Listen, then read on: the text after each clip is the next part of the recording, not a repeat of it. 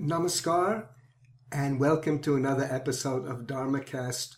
I'm your host, Dharaveda Pragyananda, and today we're going to look at a topic which is called Tips for Better Meditation.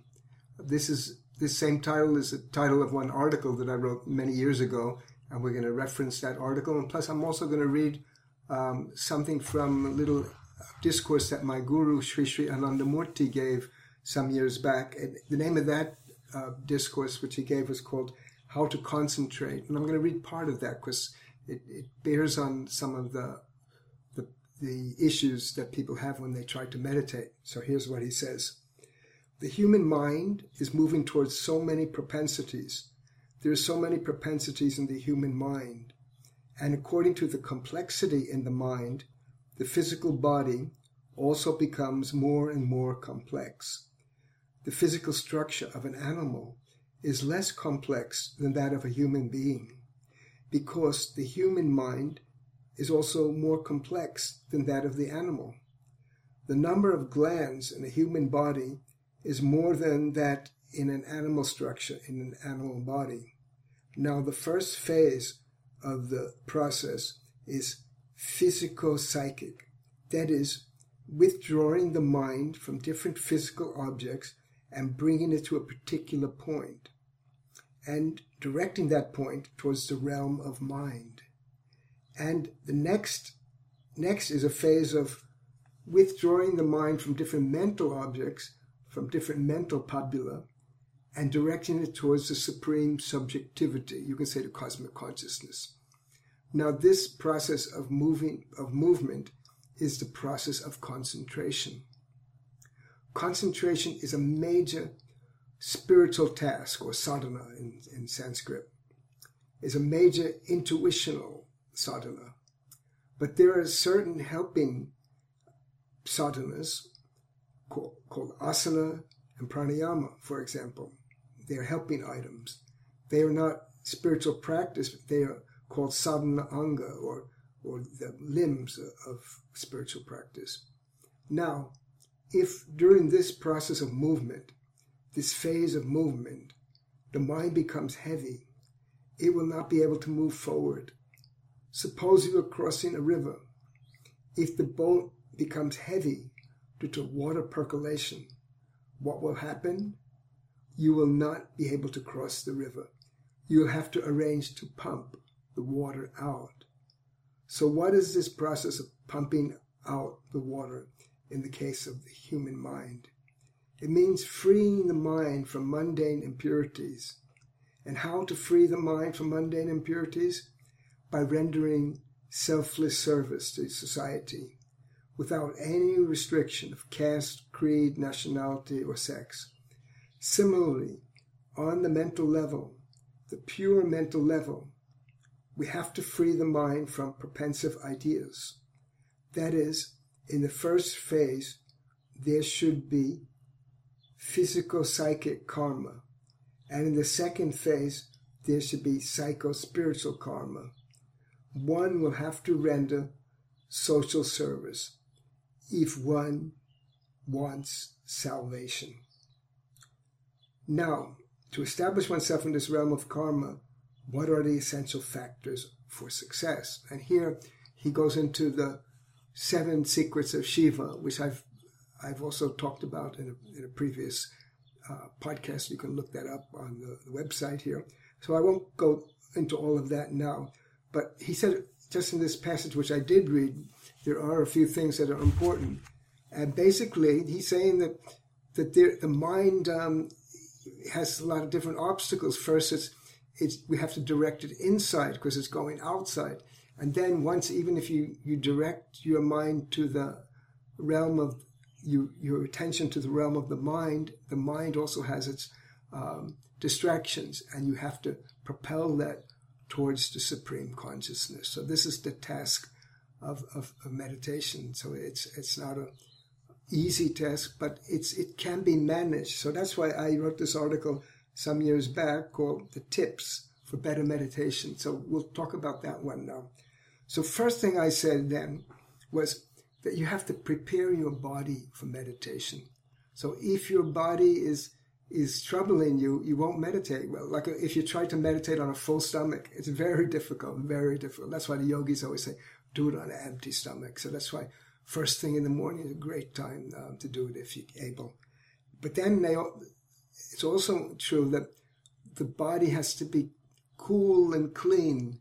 So if you're in a hot and sticky and sweaty, it's more difficult to meditate. So that's why yogis like to get up in the morning, first thing, take a bath, and just get cool and clean and meditate. And the mind is fresh and ready for meditation. So you prepare the body. And there are other factors too.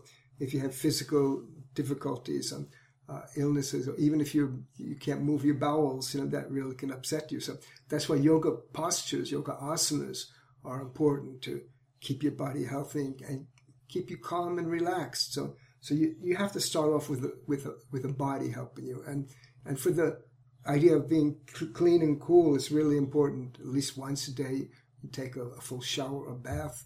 And then for other times when you're still feeling hot and sweaty, then to do something which we call half bath, which is to bathe your legs and your arms and your eyes and face, and just to freshen up down. It's like an ablution. So that's first step. You have to prepare the body. But then the second step is, I say, prepare your mind for meditation. And here there are a few things about preparing the mind.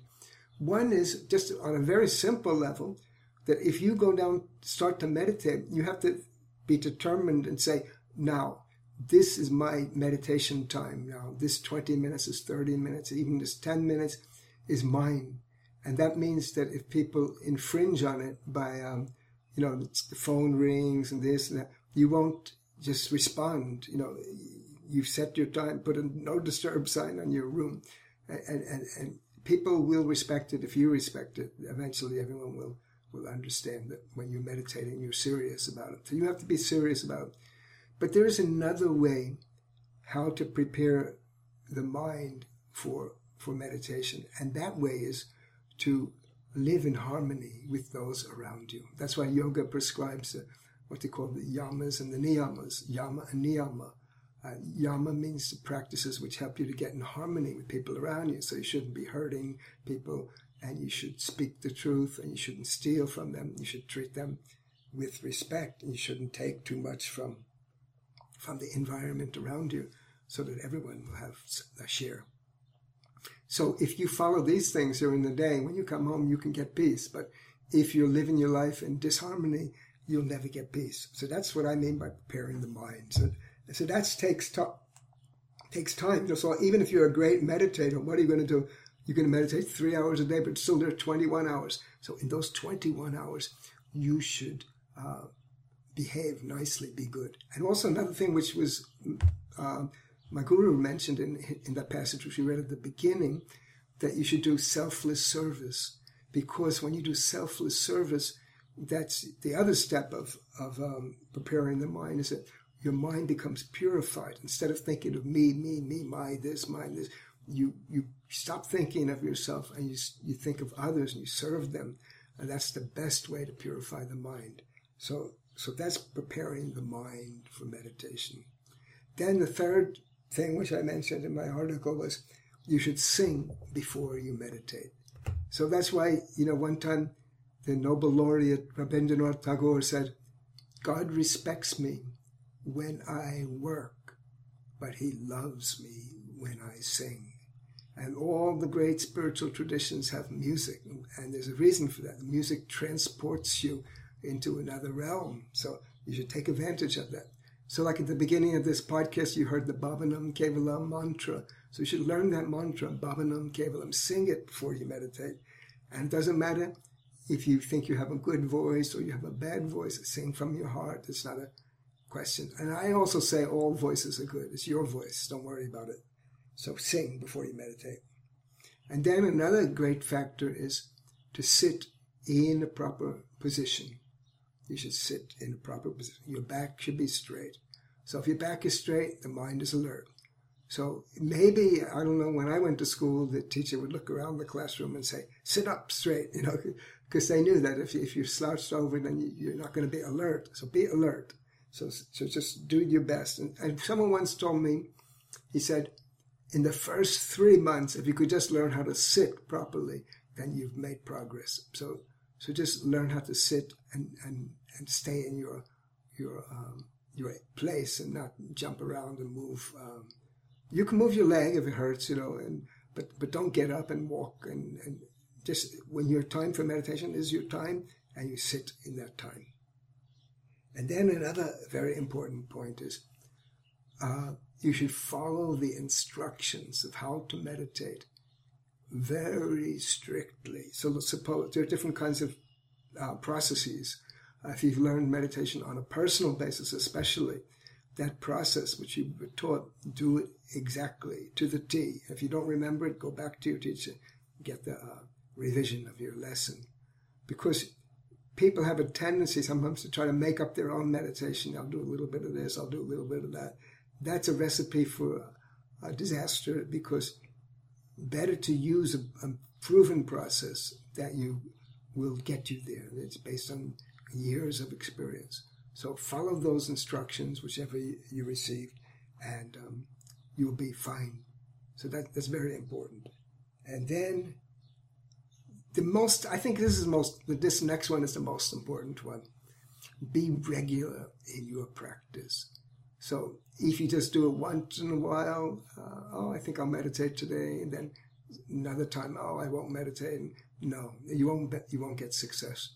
But if you can establish a routine in your life, suppose in the morning you get up, and then every morning from 6 to 6:30 you meditate, and then every evening also from 6 to 6:30 you meditate. That would be a perfect routine. But not everyone can do that, but do the best you can, but make it regular, twice a day, regular, and stick to that routine. So you can do it. Like people say, I don't have time to meditate, but there's time. You can make time. It's up to you. It depends on your determination. I mean, if you really want to be successful in this, then you will make the time. We make the time for things we know we have to do. We have to brush our teeth. We have to comb our hair. We have to wash ourselves. We make time for that. We have to eat our meals. We make time. No one skips the meals because they didn't have time. Everyone makes time. So make time for things which are important. And meditation is important. And then we come to, it's be the last thing on my thing. Be patient. Be patient. So Rome was not built in a day, and neither can a successful spiritual aspirant be perfected in one day. It takes time. It's a long process. So you have to be very patient. And so, like, suppose you're meditating this morning, and you say, I didn't feel very concentrated. No problem. Fold up your meditation blanket, and then come back again. And then the next time you try it again. And even the next time, if you're not successful, fold it up, come back again, and keep coming back, and have the patience. And if you persist, you have the patience, you'll be rewarded. So I always say that, let's say you begin meditation. I feel that if you're regular, definitely within 1 year, you will feel some changes. So that's the thing. Be patient. So be regular, be patient, prepare your body, prepare your mind. These are the basic things. And just remember that you're doing something noble, something good, and where there are good intentions, and success is inevitable. So that's all for today. And if you have any questions, and you can always contact me, info@dharmacast.com, or leave a comment on the website, or look me up anyhow, and then just find a way to contact me. I'll be happy to answer you. If you have suggestions for future programs, that'd be great. And if you subscribe to the podcast, that'd be wonderful too. So that's all I want to say now, and thank you for listening. Hope you come back again.